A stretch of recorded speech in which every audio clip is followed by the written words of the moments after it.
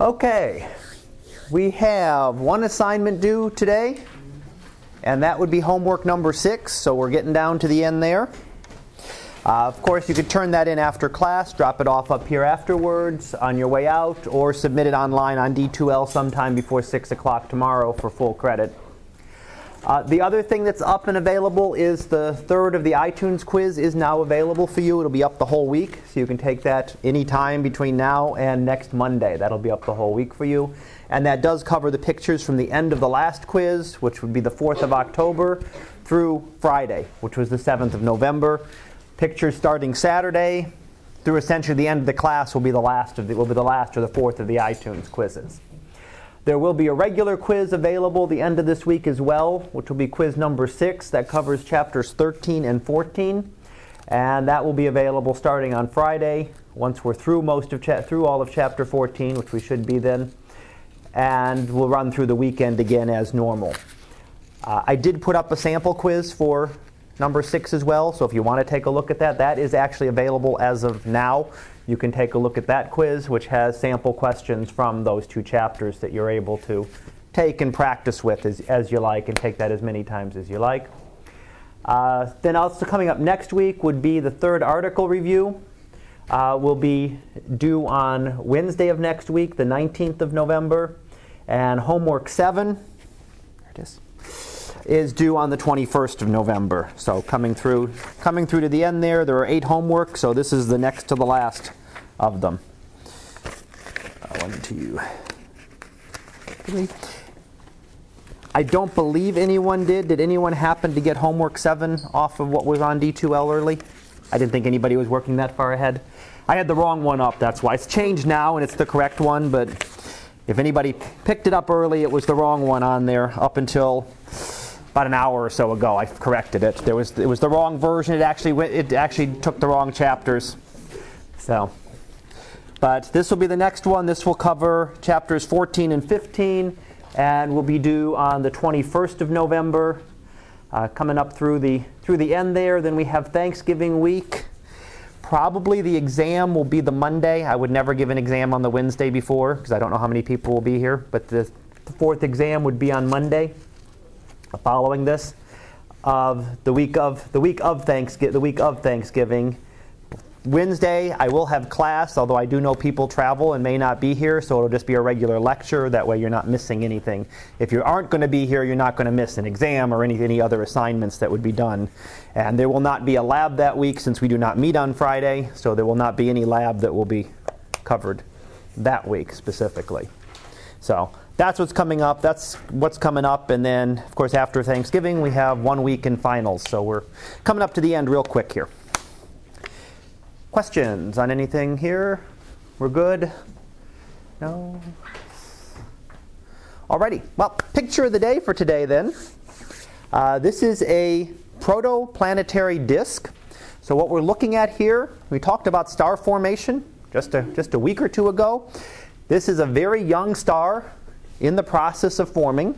And what astronomers have done is they used the ALMA array. It's an array of telescopes that look at millimeter wavelengths.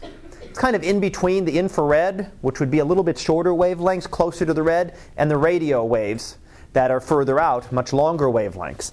So we're looking at millimeter waves, relatively small, and looking at not just the star here, but we're actually seeing and able to image a disk around it. So we're able to see, and what they're noticing is not just that there's a disk here. We expect that because that's where the planets would be forming. But we're actually starting to see, not planets, but we're starting to see gaps in the rings, or in the gaps in the disk.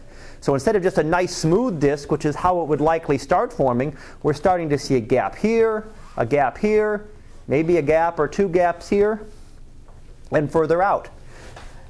That's quite possibly areas where a planet is forming and is beginning to clear out part of the region around it.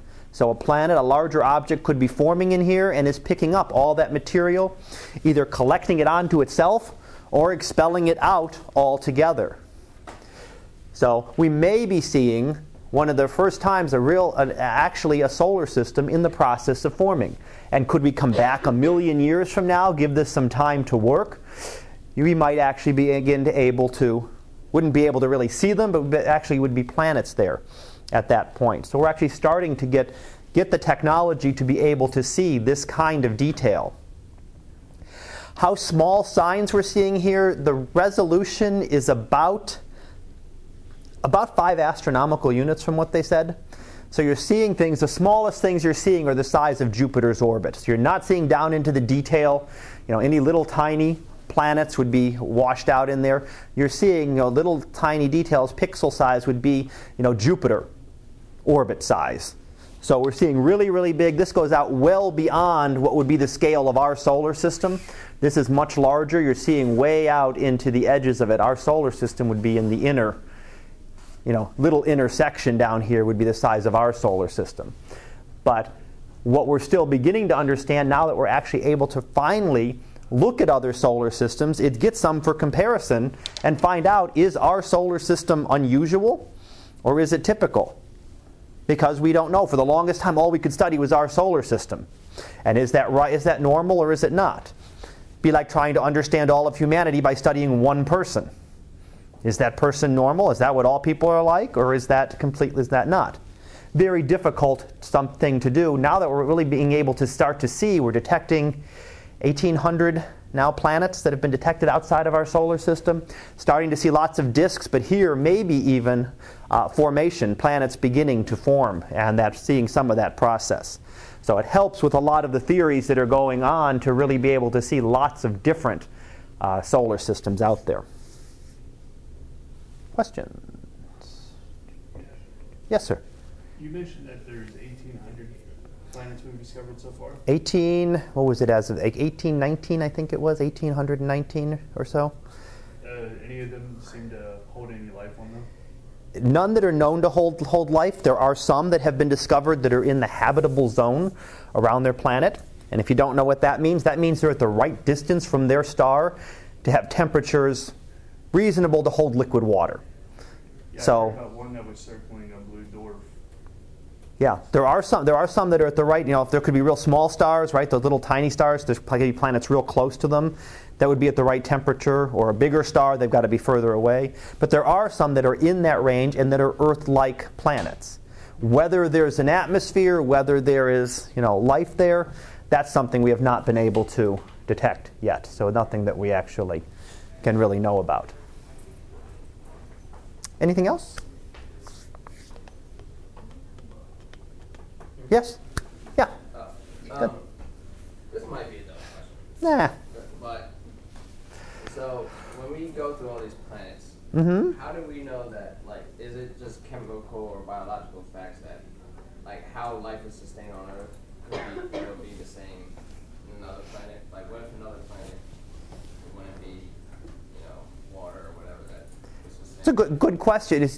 When we look at where life exists in the universe, we know of one place. We know the Earth. So all we can go by for other places is, life would be like it is on Earth. That's the only way we know that life can form. Could there be other ways? Science fiction likes to do, life based on silicon, rock creatures. Could that be a possibility? Could the atmosphere be something other than oxygen? Is oxygen required? Those are very good questions, but they're not something that is easy to answer because we can't go look and say, hey, look, there's 100 planets out there that have life, and these 50 it's based on carbon, and 20 it's based on, you have statistics. When you have one, it's like trying to judge all of humanity off of me or you. Does that really work? No. It's not going to become close. You're not going to be able to pick any one person that's really going to be able to describe everybody. When you can look at lots of them, like we're starting to get lots of planets, that helps. Now we've got to start finding lots of planets that really have life. Are they all intelligent life? Are they most of them just microbes? Really good things, and that's really that'll be our last section of the class. We actually go into that in a little bit more detail. That's our last chapter. So won't hit that till after Thanksgiving, but good questions though. Anything else? Alrighty, well, let's go ahead. We were on chapter 14. We were looking at starting to measure the Milky Way. We're looking at our galaxy. And I had started talking about 2 different types of stars that were variable stars. And those were the RR Lyrae stars and the Cepheid variables. And here's some examples of what we see with them here. And that if we look at an RR Lyrae star, we see that it gets brighter, goes from a little bit less bright than the sun here, or a little bit less bright here, to going maybe twice as bright, and then fades down and gets twice as bright again. It's a very regular pattern. We looked at the nova, it erupted. Right? It was a variable star too. It started off really faint, got really bright, and then fainter again, and might do it again 50, 100, 200 years later. This is a very regular pattern, getting brighter, fainter, with a period of about a half a day to a day. So you can measure it over the course of that time. You can see the star get brighter and fainter, and it'll continue doing that, on and on. It's not just over these 3 days that we happen to look at this one here. If you looked at it, came back a year later and observed the same star, it would do the same thing.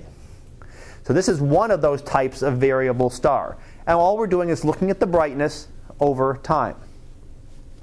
A Cepheid variable was the other type. They vary as well. They'll get brighter and fainter. Again, maybe get twice as bright as they are at their faintest. They'll get twice as bright at their brightest. They have a little bit larger variation. The fastest ones can vary with a period of about a day, getting brighter and fainter. And they can go up to about 100 days, where it can take them 3 months. So it'll get real bright here, and then it'll slowly fade down, and 3 months later it'll be back to the peak again. So there are some very long period ones too. Now the picture down here is showing you an example of one of these stars, looking at its brightest and its faintest. It's been highlighted there with the little box. And if you can see there, if you look at all these stars, everything is paired. That doesn't mean these are all double stars. That means what they did was take 2 pictures and just slide them off a little bit and combine them together. So you just take 2 images of the same part of the sky and just offset one of them a little bit relative to each other, combine the images together. And for most of the stars, those 2 are the same brightness, all of them are pretty much the same brightness. This one here, one is significantly brighter than the other. We caught one here at the peak of the light curve when it was at its brightest, and we caught one when it was at its faintest. So that's the kind of star that we're looking for. When we detect those kinds of stars, they're very important because they help to tell us the distance. We can start to learn about distances, because the brightness is going to then tell us, or the period here is going to actually tell us something about how bright those stars are. If we learn how bright they really are, then we can find out how bright they appear to be. We can get some average brightness, and that gives us the distance. It's going to be another way for us to get the distance to these stars. Why are they variable? Well, here's our HR diagram again. And there's our main sequence. Where do these stars fall? Well, there's our main sequence. There is a section of the HR diagram called the instability strip. Doesn't mean these stars are going to blow up. It simply means that they're not in balance, and that what's going to happen to them is that they're going to go through oscillations. They're going to get a little bit hotter at their core, produce more energy. That's going to cause them to expand and grow, get brighter, which is going to cause the core to cool off, and it's going to then shrink and contract and get fainter. And it can do that with a period of about a day or a little less for an RR Lyrae. It can do that with a period of a couple days to a couple months for the Cepheid variables. They can simply change in brightness. The sun does the same thing, except when the sun gets a little bit hotter, it almost immediately goes back to a balance point.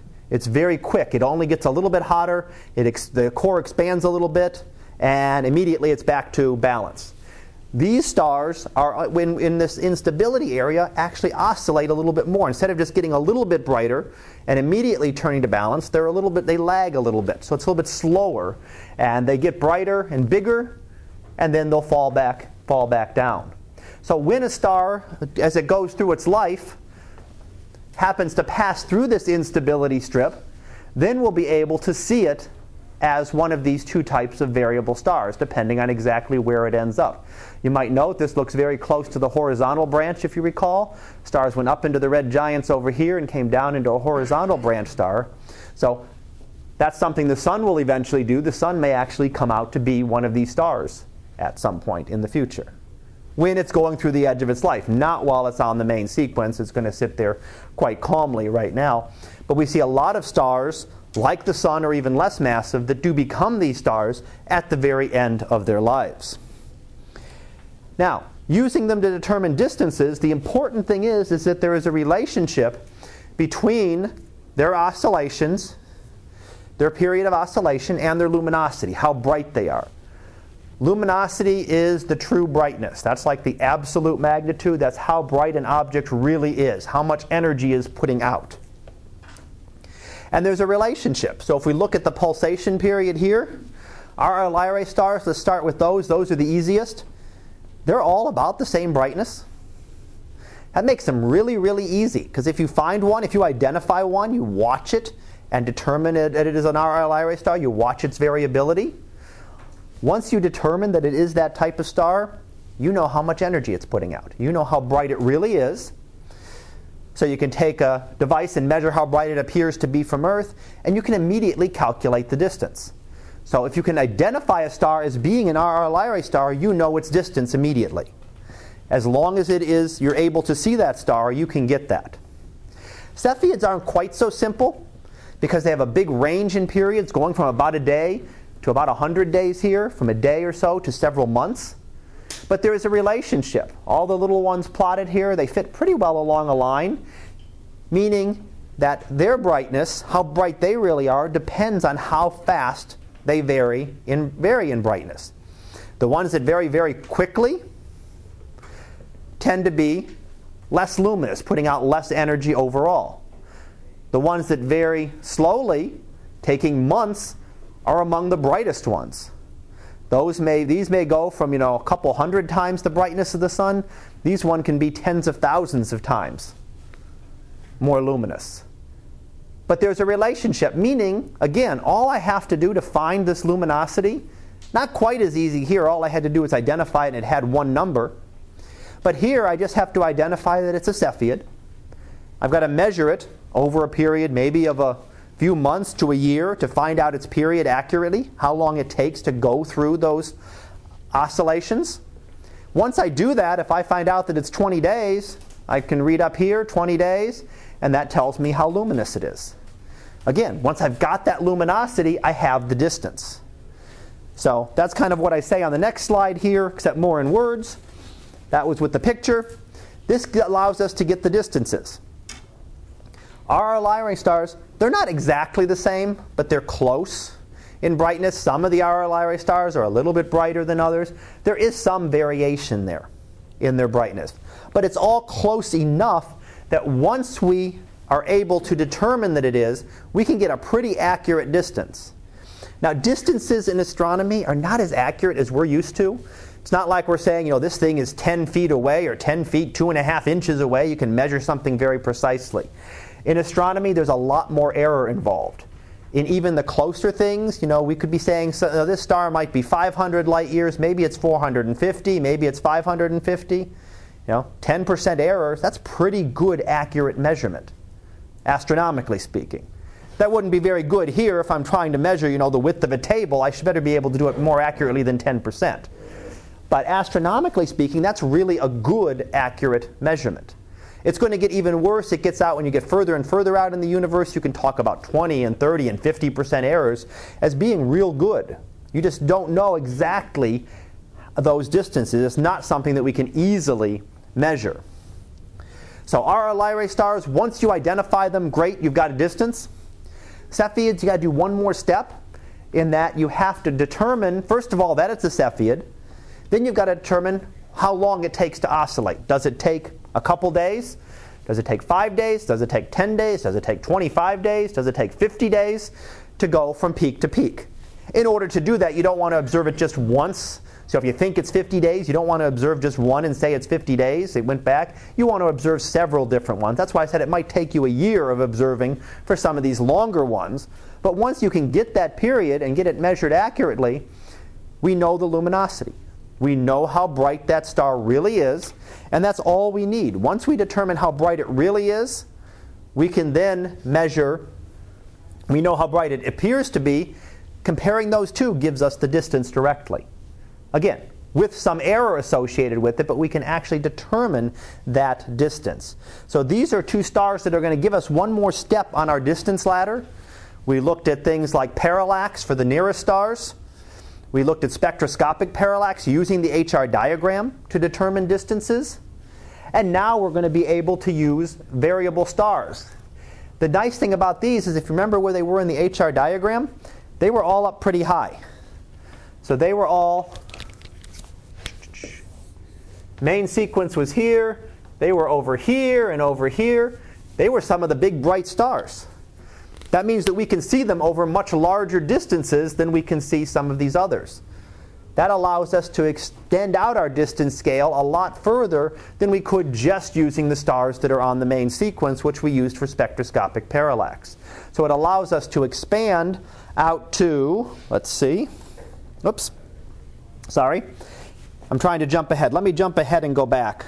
So I do this in order the way I'm covering it. Then I'll go back to that slide. It gives us a chance to now expand out.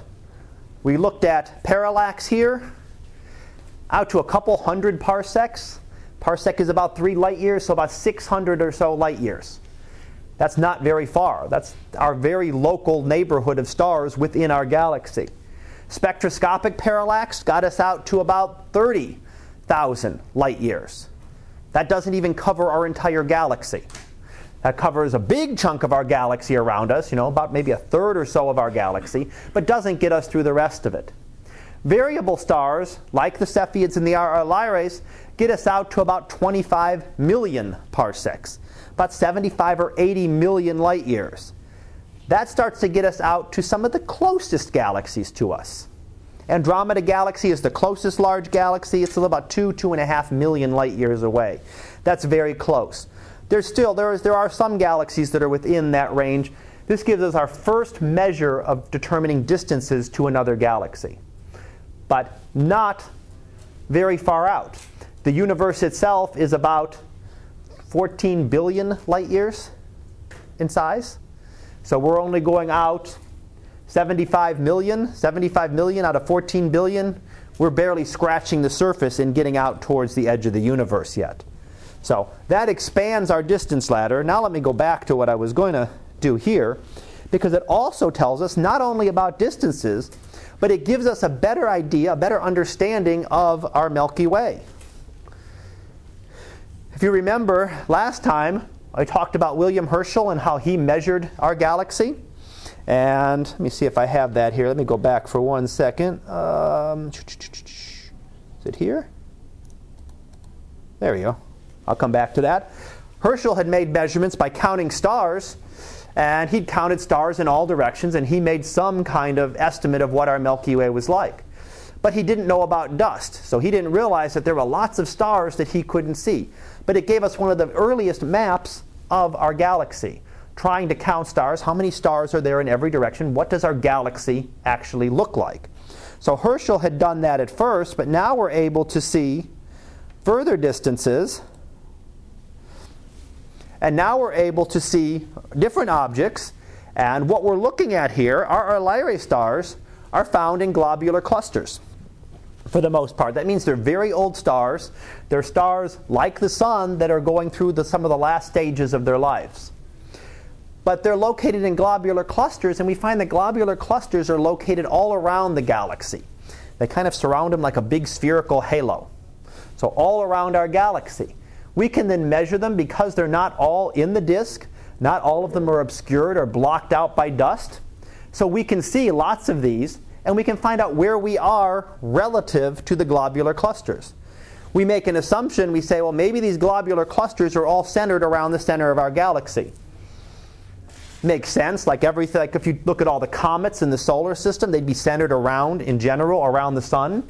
If you looked at all of them, looking at the globular clusters would be similar to that. They're in a big spherical halo that surrounds our galaxy. So we can then determine, because we can detect our Lyrae stars in them, I can now determine the distances to each of these globular clusters.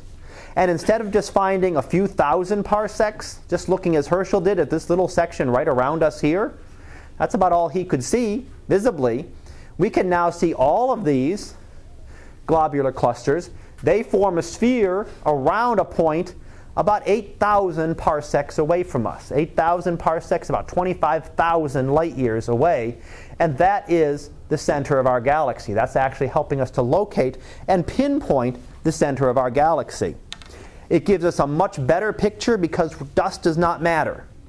We're looking further outside, we're looking at brighter objects, and we're looking at different angles. We're not looking towards the dusty areas. So we can measure the distances more accurately, and it really tells us not exactly what our galaxy looks like, but it gives us a much better idea of the extent, how big our galaxy is. And we find that it's, maybe 100,000 light years across, much bigger than what Herschel had determined hundreds of years ago. So these are our Lyrae stars, not helping us with other galaxies quite yet, but they will, and they are helping us really understand our galaxy, which is the purpose of what we're looking at for this chapter. All right, we did the distance scale, so let's look at what our galaxy looks like. Here's an artist's conception. Again, we can't go travel out there. No magic spaceship that'll take us out hundreds and thousands of light years to be able to look back on our galaxy. But we can use information that we get. We can study different motions of stars, motions of gas clouds, and try to put all that together. And we find that our galaxy probably looks something like this. There is a bulge towards the center, the yellowish area. The coloring is meant to be correct here. There's our sun a little ways out. And there's a disk of stars and gas and dust that surrounds it, much as the planets and asteroids in the solar system all orbit around the sun. You've got all of these materials, all of these stars in the disk orbiting around the center of the galaxy. We also have the globular clusters. They're scattered all around, not just in the disk. They're actually all around the galaxy. And we'll look at that in terms of how they formed in a bit. But what we see in this disk, we see lots of things that we've talked about. We see gas and dust. We see lots of emission nebulae, lots of open clusters. All of these are associated with very young stars and star formation. You need the gas and dust to form the stars. When they form and they're very hot, they excite the gas around them, giving you an emission nebula. And as a bunch of them form, they form in groups and they form in clusters. So all of this is really talking that in that disk, there's lots of star formation. Other thing I didn't mention, O and B stars. It means they had to form recently. Those things don't live more than tens of millions of years. So if they're still there, they couldn't have formed when our galaxy formed 10 billion years ago. In order for them to still be there, they must have formed in the last few million years. Now let's look at some of the different parts of our galaxy. Our galaxy has a couple different parts here. We have a halo, which is older stars, globular clusters, very old objects. Remember, the globular clusters are 10 billion years old, 8, 10, 12 billion years old. They're some of the very earliest things that formed around our galaxy. They were some of the first things to form. No gas and dust.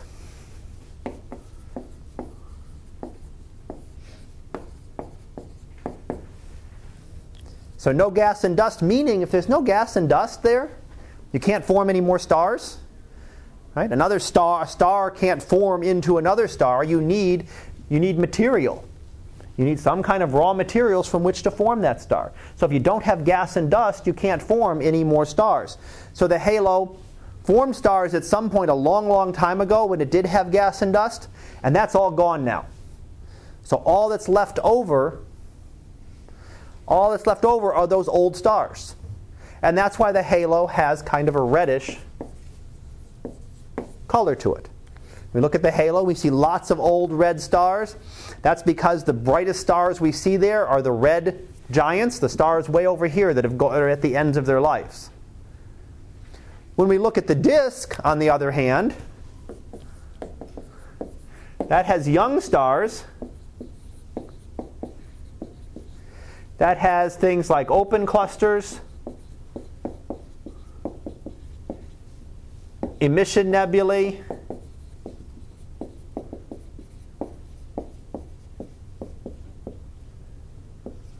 and it has lots of gas and dust. So lots of gas and dust. So we have stars still forming in the disk. So there's part of our galaxy where no stars are forming and haven't for billions of years. There's a part of our galaxy where there's lots of young stars. Stars have formed in the last few million years. And where they're still forming. And we've looked at that. We looked at some of the different areas where stars were currently forming. We looked at young protostars. Our galaxy is still in the process of forming stars and will continue to be so for quite a while. There's still lots of dark nebulae, lots of gas and dust in the disk of our galaxy that will continue to form stars. So we have the halo, we have the disk, and then the other part is the bulge, which is kind of that rounder area in between. You've got just the halo way around, but you've got the bulge around the center, which is kind of a mix. A mix of old and young stars. So it's really a combination between the two. It has characteristics of both. It has some young stars. It has a lot of old stars. The disk tends to look blue in color, because the brightest stars we see in the disk are all the stars way up here, way up on the main sequence, all the bluish stars. The bulge will look more of a yellow. It's kind of in between. You're getting a mixture. You're getting some young blue stars. You're getting some red stars. You're getting a mixture of the colors, and it's going to average out to a temperature kind of in between and give you kind of a yellowish color. And that's what we see when we look at not just our galaxy, but as we'll come to later this week, other galaxies as well. We see that there are different components to them. We see that there's a halo, oldest stars. We see that there's disks for many of the galaxies with the young stars, and then a bulge in between with kind of a mixture. The bulge is kind of in between. And the bulge at the center of that would be the galactic center, which is where we'll find that massive black hole. In the case of our Milky Way, between 3 and 4 million times the mass of the Sun. All right, so that's what we know about our galaxy. Those are the different parts. If we look at it, we've looked at it in visible light a couple of times. You really couldn't see towards the center. But like we did with our picture of the day today, we looked at the protostar, the young star in the infrared, because we could see through the dust. When we look at our galaxy in the infrared, we get a lot more detail. You have all those dust clouds that blocked out a lot of stuff. They're a lot less effective at blocking out infrared light. So when we look at our galaxy in the infrared, we're now starting to see a very bright point where the center of our galaxy is located. When we look at it in the radio, we'll see even more. We can really see the detail there because that radiation is able to penetrate. Whereas all the visible light from the center of our galaxy, which we'll talk about next time when we get to the center of our galaxy, is completely invisible. It's all blocked out. Even though it's emitting more light than all of the rest of the stars there around here combined, it's emitting so much light, there's just enough dust there that it's completely blocked out. It's completely obscured to us. So that's why in cases like this, when we want to study things like galaxies, where there's a lot of dust, like young stars, as we did for our picture of the day, it blocks that. When there's a lot of dust blocking things, we tend to use the infrared or the radio to really look through and to penetrate through that dust to be able to see deeper in there. So while we can't see the center of our galaxy in visible light, we can see it in infrared. It's brighter there. Now we have a really bright object here, something bright at the center of our galaxy, at that location. If we looked in the radio, it would stand out even more. You'd have a really, really bright object compared to the rest of the stuff around it. So we use infrared in this case to be able to penetrate in and look towards the center of our galaxy and give us additional information. So something we couldn't have gotten years ago, decades ago, we would not have been able to get because we didn't have the technology to be able to observe in the infrared. So that's something that hasn't come until relatively recently, being able to get above the atmosphere especially to observe this. All right. Now when we look at these stars and how they orbit, they have different orbital patterns. So this is breaking down our galaxy into those three parts I put up here, the halo, the disk, and the bulge. When we look at stars in the halo, They can orbit every which way. There's no coherent pattern to them. So some of the stars might be orbiting this direction, some of the other ones orbiting this direction. Here's one going this way, that way. There's no coherent pattern. They're all just orbiting around randomly. We see that in our solar system with the comets. The comets are very similar in this process to the halo stars. Much smaller scale, but around our solar system, comets can come in from every which direction they want. They're just scattered randomly around in a big halo around the solar system. Well, these oldest stars and the globular clusters do the same thing. They're scattered around our galaxy and can orbit every which way. On the other hand, if we look in the disk, everything is going the same direction. You don't have stars in the disk generally that are moving opposite. You got the nice big flow here. Everything's going around. In this case, it's showing it going clockwise. So everything's orbiting around. You don't see a star going counterclockwise, at least not a disk star. You won't see any of those because there is a coherent motion to them. They're all going in the same direction. So this is going to be telling us something about how our galaxy formed. In the bulge, it's pretty much random as well. I don't know if you can see the little yellow arrows on the yellow there, but there are some arrows, random arrows on there. They're going mostly every which direction, but overall, there is some slight rotation to it. It actually kind of fits as it did here. It fits in between the two. This one is completely ordered. All the stars are nicely going along the same direction. This one is completely random. The bulge is kind of in between. It's got randomness to it, but overall there's some rotation that fits around with the disk. Okay, so what do we know? We want to look at how our galaxy formed, which is what we're going to talk about coming up here in a minute. In order to do that, we have to look at all these properties. Now, we've talked about some of these before. This just summarizes it in the table from your text. And if we look at the disk and the halo and the bulge, we're going to see two completely distinct parts. The disk and the halo are almost completely opposite each other. One is flattened, one is spherical, pretty much. One contains lots of young stars, one only contains old stars. One's got lots of gas and dust, one's got none. One's got stars forming right now. The other has no stars forming in the last 10 billion years. One has circular orbits, the other has random orbits. One has spiral arms and has some kind of structure. The other is just really completely random. One is a bluish color, especially the spiral arms, very blue, whereas the halo is very red in color. So we have two very distinct parts of the galaxy. So what we want to do is have a model that explains how our galaxy formed, that explains these different components. So why do we have a disk? Why do we have a halo? And why do we have the bulge? And the bulge, again, very similar to something sort of in between those two.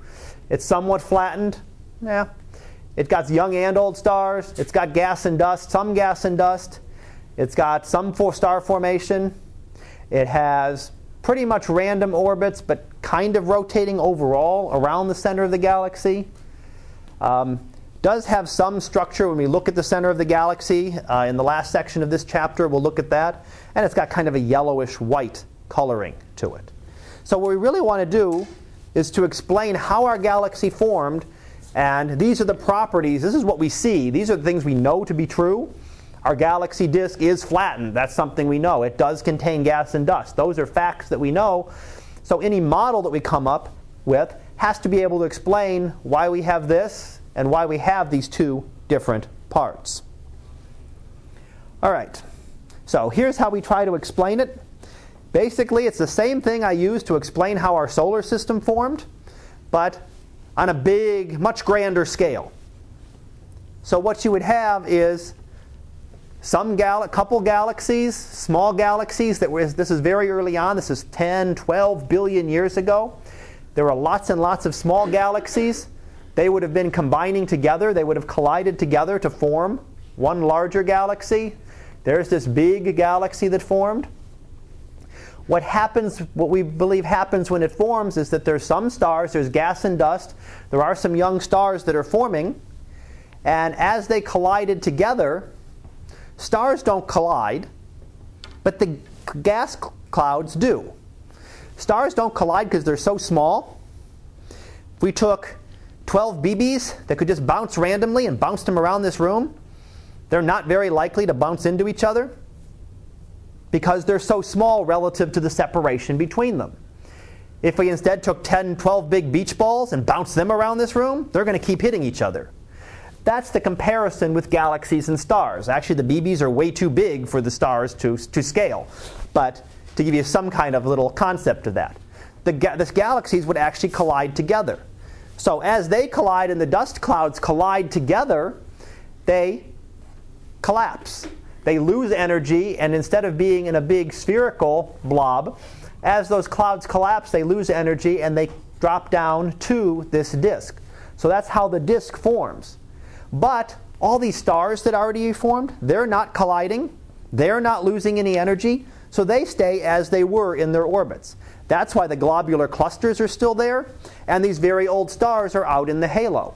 They formed before, as the rest of the galaxy was beginning to form very early on, before it collapsed. Once it started to collapse and start to spin faster, they got left behind. There's no reason for them to collapse into the rest of it. They had already formed. They were not colliding into each other. There was no way they were going to lose their rotational energy and collapse down to the disk like the rest of them. But since all the gas and dust collapsed down there, there's no more star formation out there. Meaning that we fast forward 10 billion years, those stars are still there, the ones that haven't gone through their lives yet, right? So all the O stars are gone, all the B stars are gone, all the A's, all the F's. The G stars like the Sun are reaching the end of their lives after 10 billion years. All the stars that are left there afterwards are all these random ones from very early on that are the less massive stars, things the mass of the Sun or less. Look very red because the ones that are going to be the brightest are the ones that are right at the edge of their life and have become red giant stars. They're the bright ones that stand out. All those little faint ones we don't see. So this gives us some kind of comparison and really looks a lot like how we talked about our solar system forming. We had a collapse there, and we have a black hole at the center here instead of our sun at the center. We have many stars orbiting around the center, much as planets orbit around in a disk around our sun. We have old stars here in a random motion, kind of like the comets in our solar system orbit randomly around the sun. They can come in from which random direction, up, down, whereas all of the other objects orbit in this flat disk plane. So it gives us some kind of concept of how we believe our solar system, in this case our galaxy, actually formed. All right. Want to try to get to spiral arms today. So spiral arms are, if we could zoom out and look at our galaxy from a distance, what would we see? Well, we would see that we could actually measure spiral arms there. If we could go out, we could make measurements to sort of infer this. We actually see that there's kind of this bar going through the center of our galaxy. We'll see that in a lot of other galaxies. Our galaxy is not just a spiral galaxy, but it's actually what we call a barred spiral. And we'll talk about those in chapter 15. But there are galaxies where the spiral arms come out of the center, a regular spiral, and there's some where there's a bar going through the center, and the arms come off of that. I can't explain to you how we form spiral arms. I'll give you a hint in advance. I can't tell you how spiral arms form yet. We don't understand it. Why they form in the first place. I think we know how they continue once they do form. So why there are some with a bar and some without is another good question that astronomers are still researching. We'll see that a lot in the rest of the chapters coming up. There's what we believe is true right now, but a lot of this is still things that astronomers are really trying to understand. How do we make these measurements? Well, we're sitting out here inside that. We can measure with radio waves, we can measure the motions of all these clouds all around the galaxy. And from that we can figure out how they're rotating around and determine what our galaxy must look like if we could take that trip. Hundreds of thousands of light years perpendicular to our galaxy to really be able to go and see it. So we know what kind of spiral, we know what kind of structure it has, that it is a spiral galaxy. And what do we know about the spiral arms? Well, they're not like a pinwheel. They don't all rotate with the galaxy, because if they did, we'd never see a galaxy like this. If they rotated, around, they would wind up very, very quickly. Our sun takes about 200 million years to rotate around the galaxy once. That means in 1 billion years, the sun out here would have made 5 rotations around. If the spiral arms were rotating with it, the inner ones would rotate very quickly, the outer ones much more slowly, and you'd wrap that up very fast, and you'd see lots of galaxies. Wouldn't mean you couldn't see spiral arms, but you'd see things a lot more like this. Because if sun, in 1 billion years, it would make 5 rotations. In 10 billion years, it would make 50 rotations. You'd see lots of galaxies that are wound up really, really tight. And we don't see that. We see lots more galaxies that actually look like this. The spiral arms are really spread out.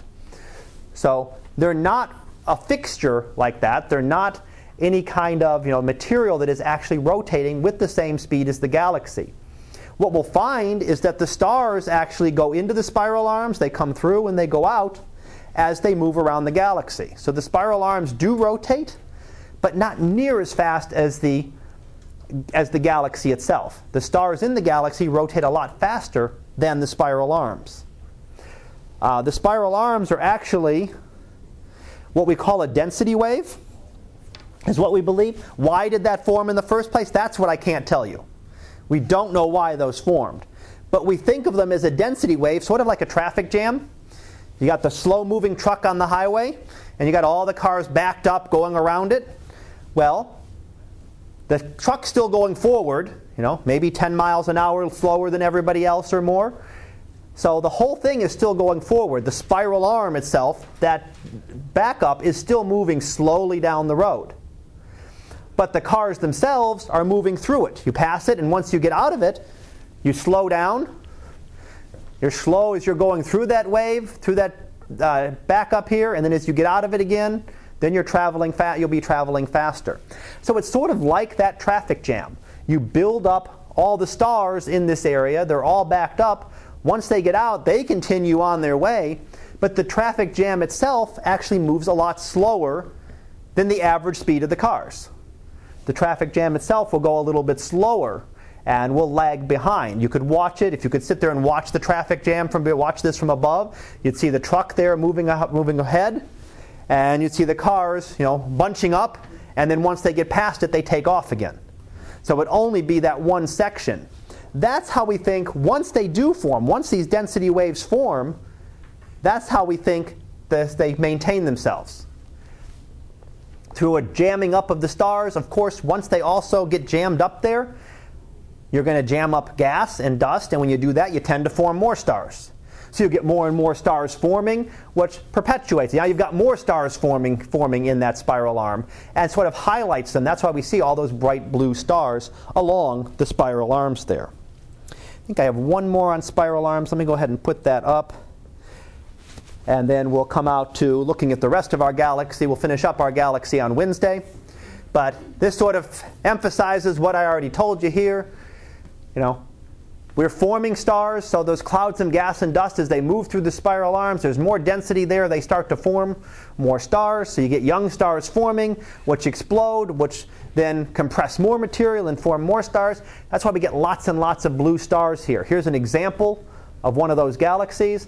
Lots and lots of bluish purple, lots of stars here that have recently formed in this kind of density wave. But why they form in the first place is a very good question. You can form them, you can simulate the formation of a spiral arm by colliding two galaxies together just right. But is that enough to explain all of the spiral galaxies that we see? It's not that spiral galaxies are a rarity in the universe. There's lots of them out there.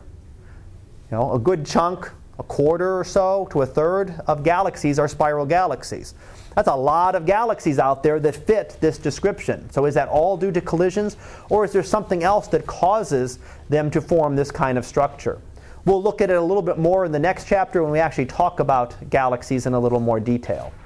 So I'm going to stop there. I want to at least get through spiral arms, and then I have a couple sections to finish up on Wednesday, and we should be able to get through 14 and on to 15 and talk about other galaxies starting on Wednesday and Friday. So if you have a homework, I'll be happy to take it now. If not, make sure you submit it on D2L sometime before 6 o'clock tomorrow. And I will try to get those set and get those and your labs back to you on Friday. Questions? Otherwise, have a good rest of the day.